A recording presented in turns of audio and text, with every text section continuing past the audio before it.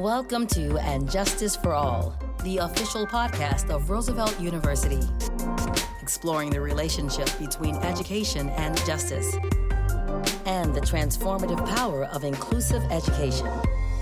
Hosted by Roosevelt University President Ali Malekzadeh.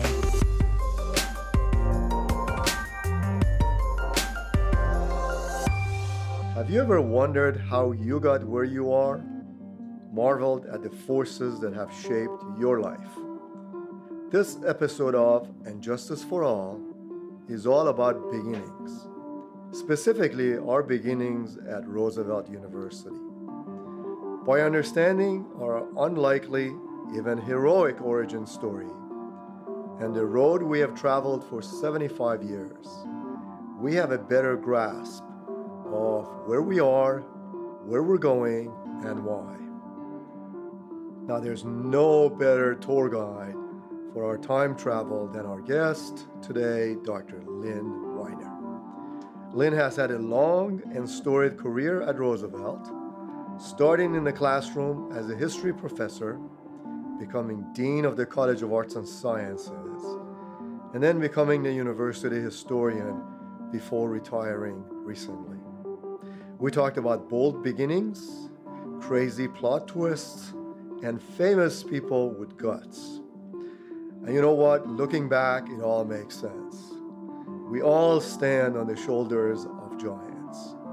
Who are the giants of our generation?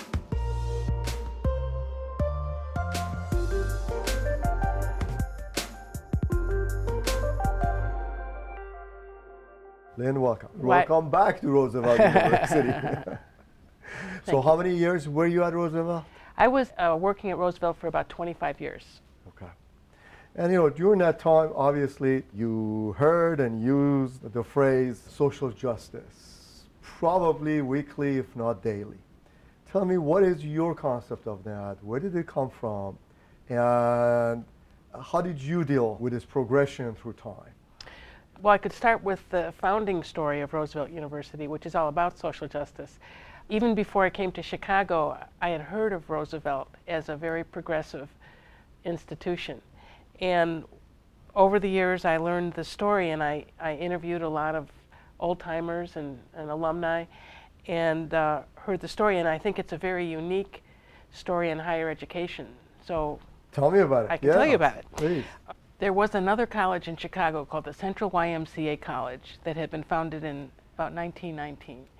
And at that time, and really until the 1960s, there were very few choices for higher education in Chicago. There was Northwestern University and the University of Chicago, both of them elite, both of them expensive, and most importantly for our story, both of them limited the number of Black and Jewish students. They had admissions restrictions. They also often limited Catholic students as well. And that was common in American higher education. About 75% of all private universities did that. So diversity was excluded, is what you were saying? Completely excluded. Yeah. The preferred student was a white male Protestant. And they were often afraid that if they had too many of anybody else, it would defer their preferred students from coming. So the University of Chicago, for example, limited the number of Jewish students to their percentage of the population in the city. Northwestern limited both Black and Jewish students by a very elaborate coded system on their applications. They asked for your parents' names, your grandparents' names, the language spoken at home, and so on and so forth. And at Northwestern, Black students wouldn't be given housing, even if they were admitted. So, and there was no University of Illinois yet. That was in Urbana-Champaign. It wasn't until the later 1940s that they had a 2-year campus on Navy Pier, and not until the 1960s that they built their campus in Chicago. And most of the other institutions were either Catholic schools or teacher education or professional schools of other. So there was nowhere to get a comprehensive education, really, except for the YMCA College. And they admitted women as well as men, and Black and Jewish and Catholic students. But they had a very conservative board of trustees. And when a man named Edward Sparling came to be president in the middle 1930s, he was an idealist. And he came to this was very excited, and he came to the YMCA college. And one of his first days here, an African-American student came to him to complain that he was paying an athletic fee, but he wasn't allowed to use the swimming pool. And President Sparling said, that can't be true. And he went to the trustees, and they said, well, the white students wouldn't like it if he used the swimming pool, so the black students can go somewhere else. So then he found out that black students weren't admitted to the school dances at the hotels. And what he did was he couldn't get the board to change the rules, so he eliminated sports and he eliminated social events until they could be offered on an equal basis. Meanwhile, the board also didn't like the way things were going with academic freedom. The faculty wanted to teach classes on labor studies and race and religion. And they said that was too controversial. And in fact, they then said they were going to set up an audit system where trustees would go sit in classrooms and make sure that only the right things were being taught. Oh, wow. So the faculty began to get angry. And then it's the 1940s, we're at the war, but they know the war is going to end soon. And they want the president to do a survey of how many black and Jewish students he has. And he said, no, we don't count that way, he said. But they had done an earlier survey, and they found that about 25% of the students were black, and about a third of them were Jewish, and a large number were Catholic, and there were even some Japanese students, which horrified them. So they went ahead and did another survey, and they found those numbers had increased. And they told the president he had to cut down on those admissions, and in fact they wanted to impose a quota system. And he refused. He said, I'm having trouble with this governance. Why don't we set up a new college called Thomas Jefferson College, and it can be attached to the YMCA? And they refused. So in April of 1945, he resigned, and he said, I'm committed to democracy and equal opportunity in education. So he had a lot of courage to do that because he didn't have another job. But then the faculty, 68 of them, the faculty and staff, they signed a letter and they too walked out. And a lot of them had young families and they had mortgages. They didn't know what was going to be next, but they said, we will not stay at a discriminatory institution. And then the next day, the students had a meeting and they too walked out, almost 500 of them. Oh, wow. And they said they supported the mission that their teachers were talking about. And I have a story of a woman named Lily Rose, who was a 19-year-old refugee from Nazi Germany. And I met her when she was very old, and she was at that meeting. And she said, I was caught up in the idea of what was possible in America. It didn't matter what color you were. It didn't matter what your religion was. It didn't matter what shape your eyes were. I can't imagine anything in my life that was that exciting and that important. And so they all walked out. And then when Franklin Roosevelt died in April, they approached Eleanor and they asked if they could name the new school in honor of Franklin Roosevelt because of his work for democracy and social justice. And not only was she very excited about that, but she became the chair of a board of advisors, which included all kinds of progressive Americans as it developed, including Albert Einstein and Pearl Buck and Marian Anderson and Ralph Bunche and many others. Wow. They never met, but many of the individuals did come to Roosevelt to give lectures to students in the 1940s and 50s. So Eleanor Roosevelt visited the college many times until she died in 1963. And she would have tea with the students, and she would give speeches, and she would help with fundraising and donors and all that kind of stuff. And in the fall of 1945, she dedicated Roosevelt College to the enlightenment of the human spirit through the constant search for truth, and to the growth of the human spirit through knowledge, understanding, and goodwill. And later, the college was renamed, rededicated to include Eleanor as well as Franklin, and we're the only institution, I think, in the world named for both Franklin and Eleanor Roosevelt. And what's really great is the Roosevelt connection continued because her son John became a trustee and was a trustee for many years. And then her granddaughter, Anna Eleanor Roosevelt, much more recently became a trustee until she retired and moved to Maine. So the Roosevelt family has had this long connection with Roosevelt. Right. Wow. So social justice goes to the fabric of this institution, and you have seen that. Oh yeah, and I'll tell you, there's several ways that social justice, particularly in the early years, was established at Roosevelt. One way was with the faculty, and at that time, really until the mid-1960s, when the law changed and discrimination in many realms was made illegal, until that time, most professors in the United States were white male Protestants. There were very few women. Even when I went to college in the late 1960s, I think I only had 2 women professors. But at Roosevelt, they had men and women. They had African American professors, some of them very famous, like St. Clair Drake, the sociologist, and Lorenzo Turner, the linguist. They had European refugees, Catholics, teachers from India, teachers from China, and Latin America at the beginning. In fact, the first athletic director, because it impacted the staff too, was an African American man named Edwin Turner. And in the true Roosevelt way, he coached everything, every sport. But when he coached golf, he wasn't allowed on the golf courses. So someone had to relay, the doings to him away from there. I think he was the first black coach at an integrated school. The students were even more diverse. When we were founded, classes began in the fall of 1945. The national press swarmed Roosevelt, and they would go into the classrooms and they wrote these columns about the astonishing thing that they saw. And what was astonishing was that there were all kinds of students there. As one newspaper said, the students were Chinese, Japanese, Negro, Levantine, Jews, Catholics, and Down East Yankees. They had these headlines and they called us things like Chicago's Equality Lab or a model of democracy in education. One professor later said that the first students were the most challenging, argumentative, and alert I have ever had. It is the feeling of their rights as persons which makes so many of them wish to question us or add to the discussion. The trustees, we were the first board of trustees that had an African American member, and that was Percy Julian, who was a very famous chemist. But we also had members of the press, labor, management, and faculty on the early board of trustees. And the curriculum. From the beginning, we had African American studies, labor studies, Jewish studies. We had classes in social activism, all that kind of stuff was from the very beginning.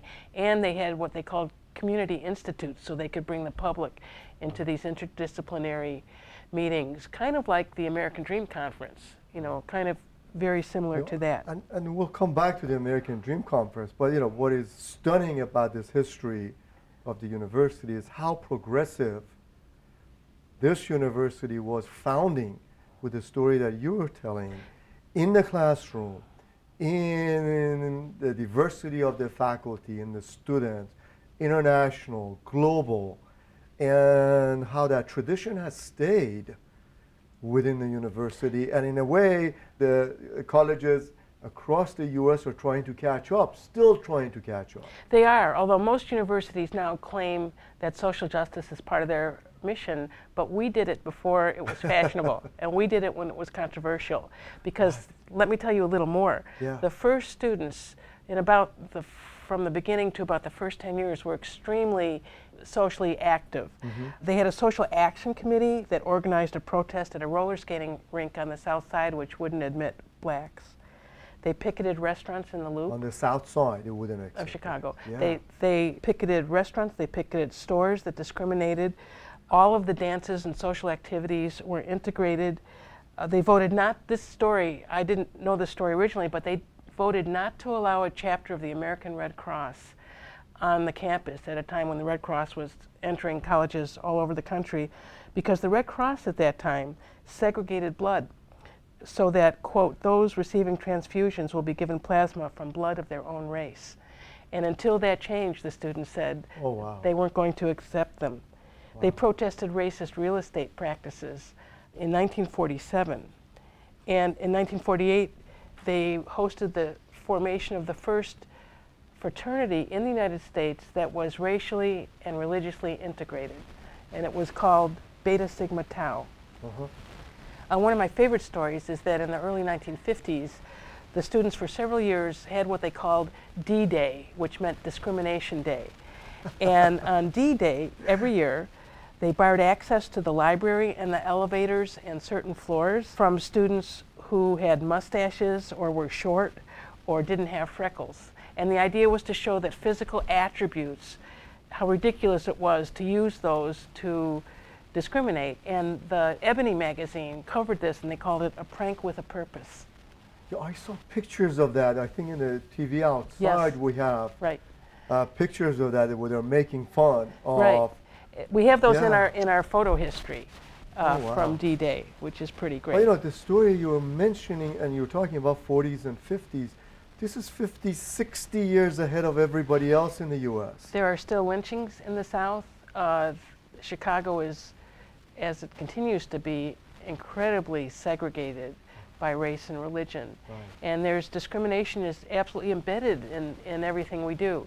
One of the interesting outcomes of the students, faculty, and staff doing what they thought was right was that in 1949, the Illinois State Legislature decided to investigate the presence of communism at Roosevelt because of these activities. And a story that an older staff person told me when I first got here was that they came racing into the lobby and they asked the person at the desk, "We want to find where the communists are at Roosevelt." And she looked at them and said, "I suggest you go up to the library and look under C in the card catalog."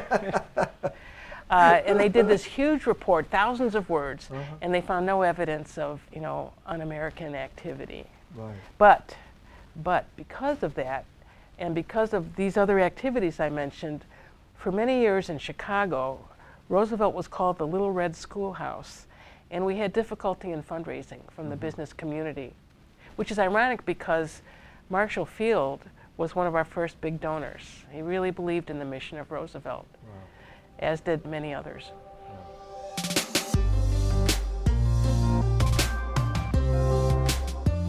You're listening to And Justice for All, the official podcast of Roosevelt University. Wow.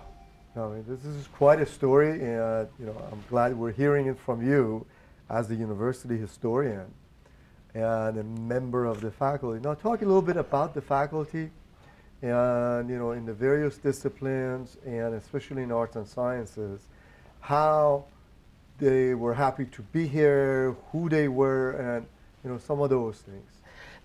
That's also a great story. When Roosevelt was first founded and the press started commenting on how unusual it was, they had over 1,000 professors around the country send in their applications, even though they would take a pay cut, because our pay was never particularly high, because they wanted to be part of this. They wanted to be part of this experiment in democracy.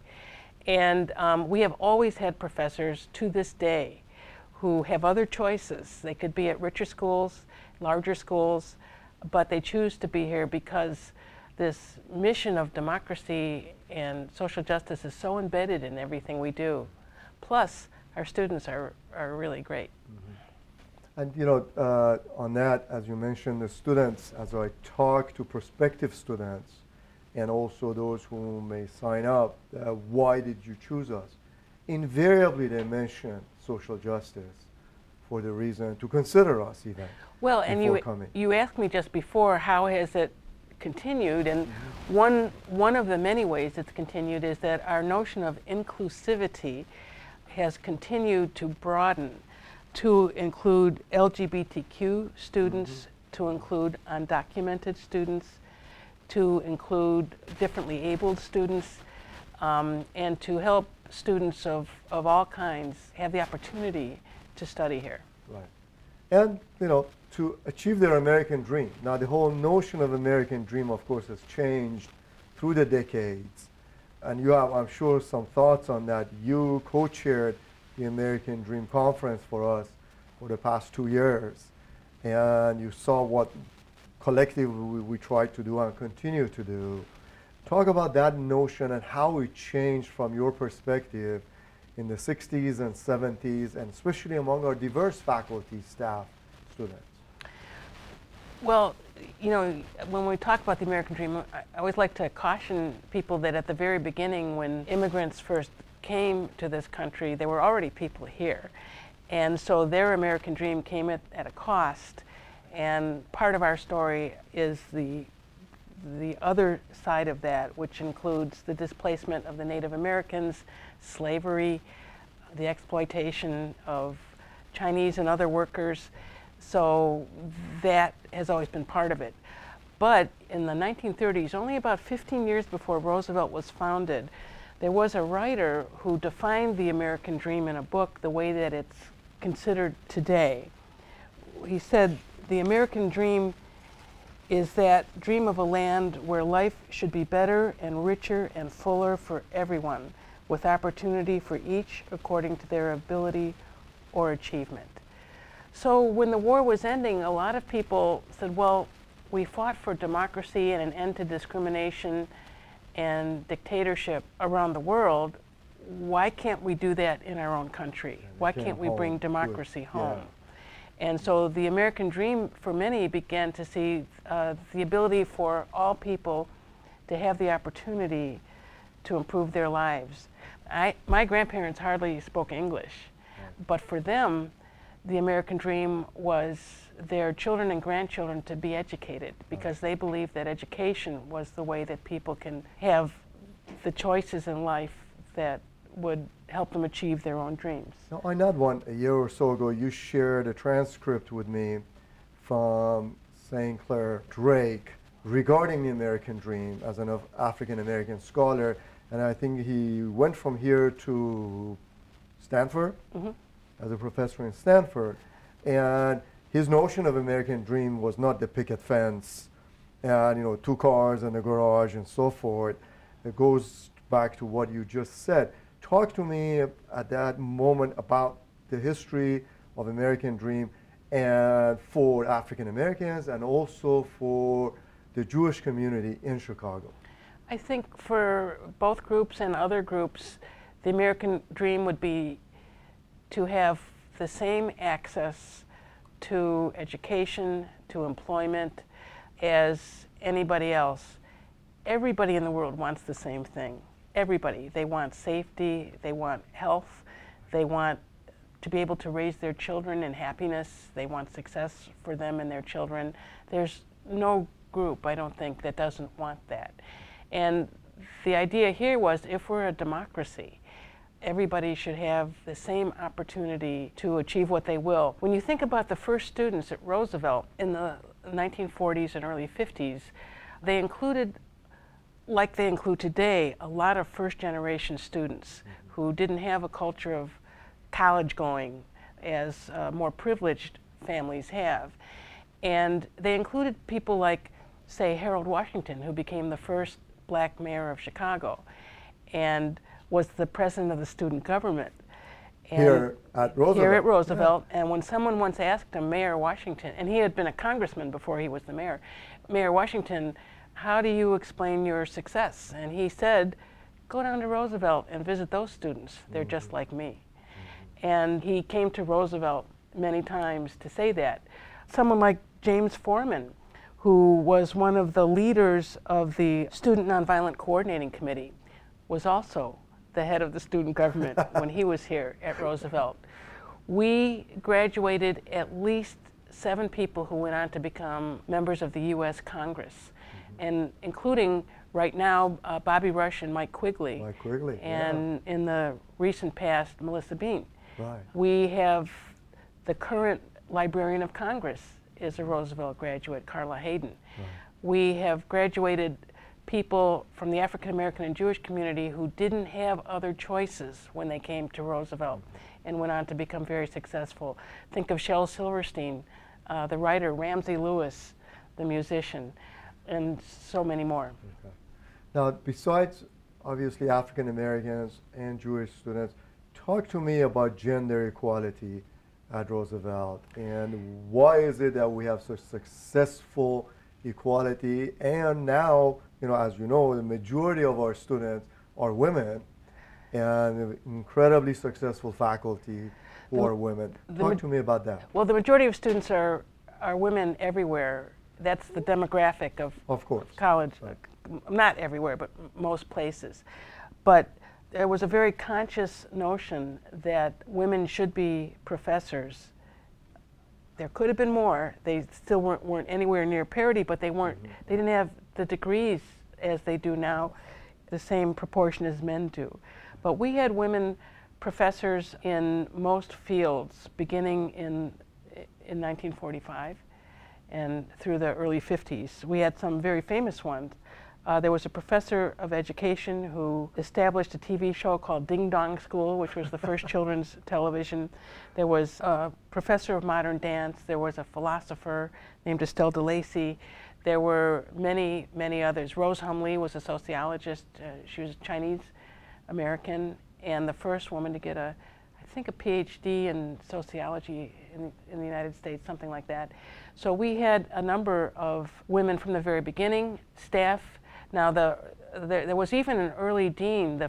I believe the first or second dean of music was a woman, and she was on the board of trustees also, named Maddie Bacon. So we had a tradition of women being actively engaged, and of course the students. Right. And we've seen that as more women, successful professors, have become department chairs, associate deans, provosts, and making their way up the rank. And I know that that's the future of the university. Without a doubt. For me being the 6th president, I can guarantee the 7th president will be a woman. Well, that's one place we're not as advanced as many other institutions, but eventually we will have a woman president for sure. There's no reason. We've had women candidates for probably the last several searches. Well, nationally, there are about 30% of the women, of the presidents of colleges and universities are women, which is a higher percentage than the Congress, than the government, et cetera, et cetera. That's right. I was the first woman dean of the College of Arts and Sciences here. But then again, that I'm in the generation that began to get into college administration, really in a big way. So we also we were one of the earliest schools to have African American studies and women's studies in the 1960s and 70s as well. Yeah. Well, fast forwarding to today, I will share with you this anecdote that, I was somewhere recently and a gentleman came up to me and objected to the fact that we have women's studies and African American studies at Roosevelt University in 2018. And that was my reaction. Huh? And what did really? And why did he object to it? It was too leftist.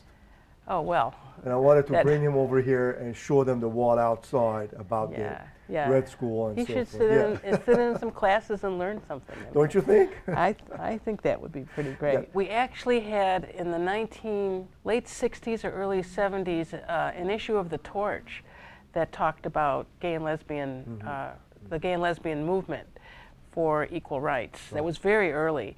And at Roosevelt, when I came, I think people were still sometimes closeted, reflecting the larger community. But I think, with the president before you, President Chuck Middleton, I believe he was the first openly gay man to be a president of a university in the United States. And things began to change. Right.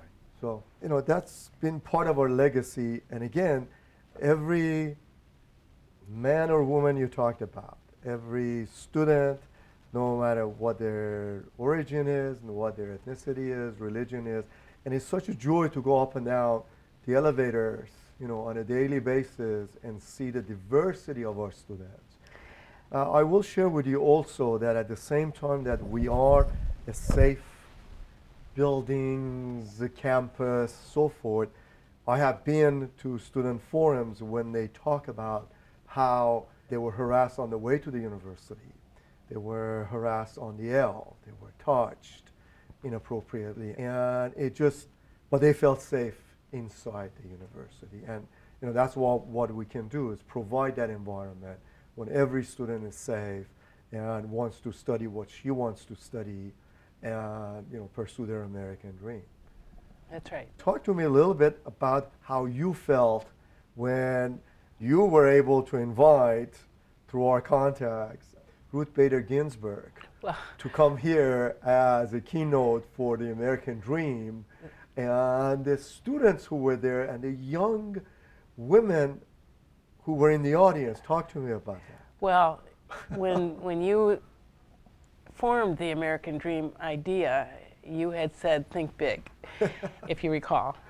And I was interested in Ruth Bader Ginsburg, but particularly because Dean Henry Fogel of the College of Performing Arts said to me he knew her son because he was on the board of another institution, and that he would, work to see if we could get a contact.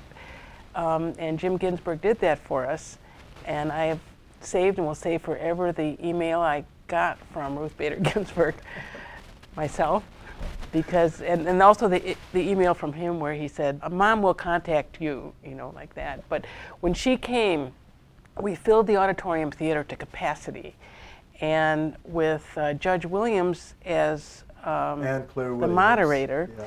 she gave a wonderful talk, and that was a talk that actually got a lot of national press because she said at that time when someone asked, we had students submit questions, and someone said, "How long will you be on the Supreme Court?" And she said, "As long as I can continue full steam." And she told her own story of being the daughter in an immigrant household and going to law school and the discrimination she faced, and all the way to the story of her being on the Supreme Court. And it was an electrifying evening. It was one of the happiest things I've done here, was to help. I was one of many people were involved in that, but to be part of that was really exciting. See, that evening to me what was stunning when I looked at the audience is first of all how many young 14, 15, 16-year-old people were there, and women, especially young girls, and each with a t-shirt that said Notorious R.B.G. on it. Yeah. And when I mentioned that phrase, the place went berserk. Yeah. As if we have the Beatles over here, Yeah. from the 60s and all that. And then, the part that you and I may have talked about is after this talk, I was walking down Michigan Avenue, and there was a whole crowd coming out of auditorium, and a whole bunch of us were walking for a long time down Michigan, and the crowd, the aura of the crowd, of how she, Justice Ginsburg had talked about women, about equality, and they just couldn't stop talking about it. This horde of people.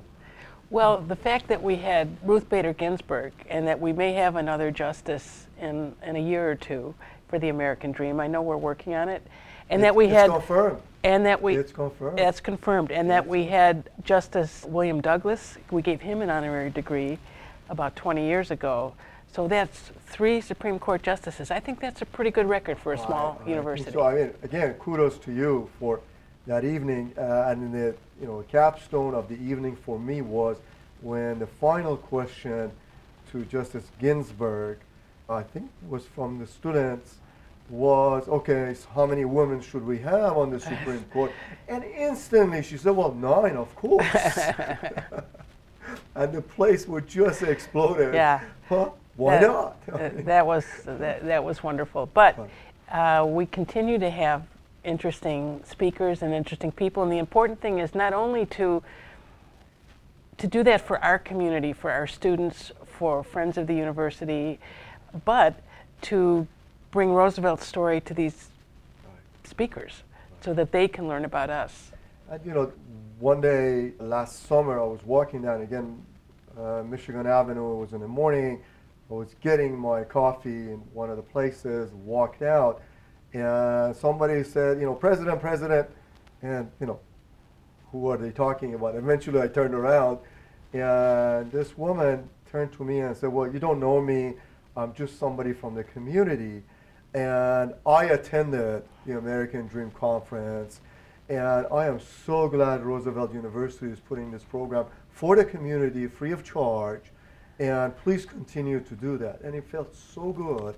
Yeah. So kudos to you and your team to have designed this thing. It's part of what Roosevelt does. Like I said, they had these meetings from 1945 on where they would take what they thought were important issues of the day and have lectures throughout a week and invite the whole Chicago community to come hear them. Well, fast forward, you spent, most of your career at Roosevelt University, having gone through the ranks, and you and I worked when you were here as a historian. I relied on you on most of the things I said in public, which was great because nobody threw tomatoes at me.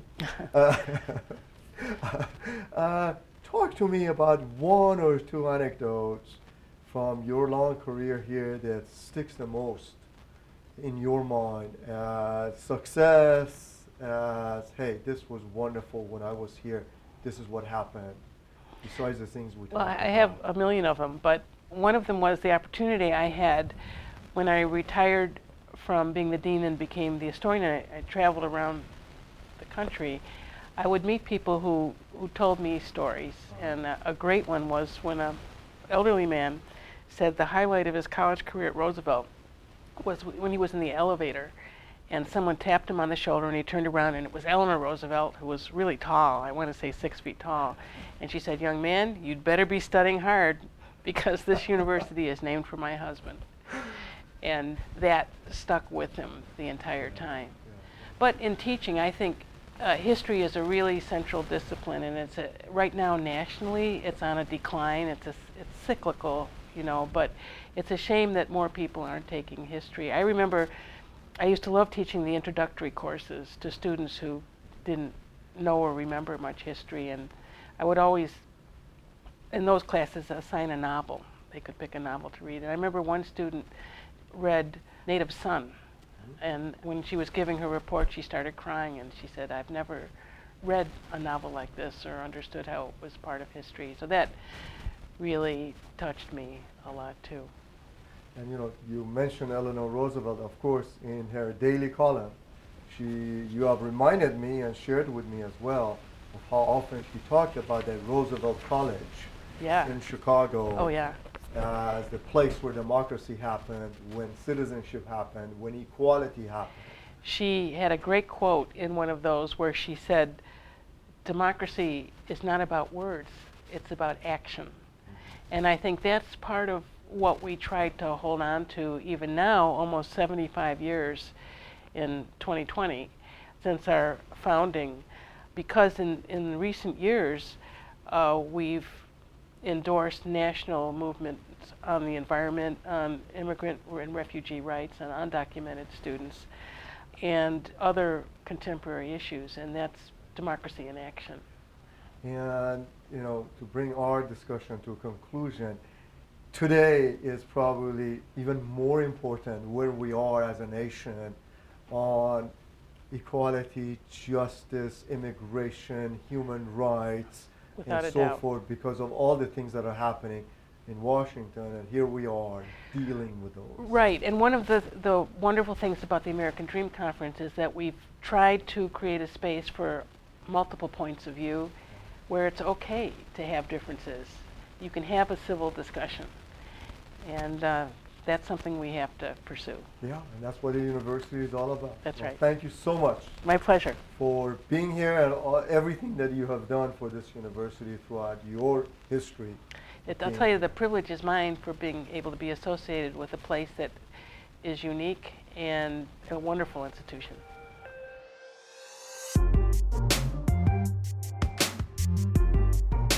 And Justice for All is produced by Roosevelt University and is available at roosevelt.edu or anywhere you get your podcasts.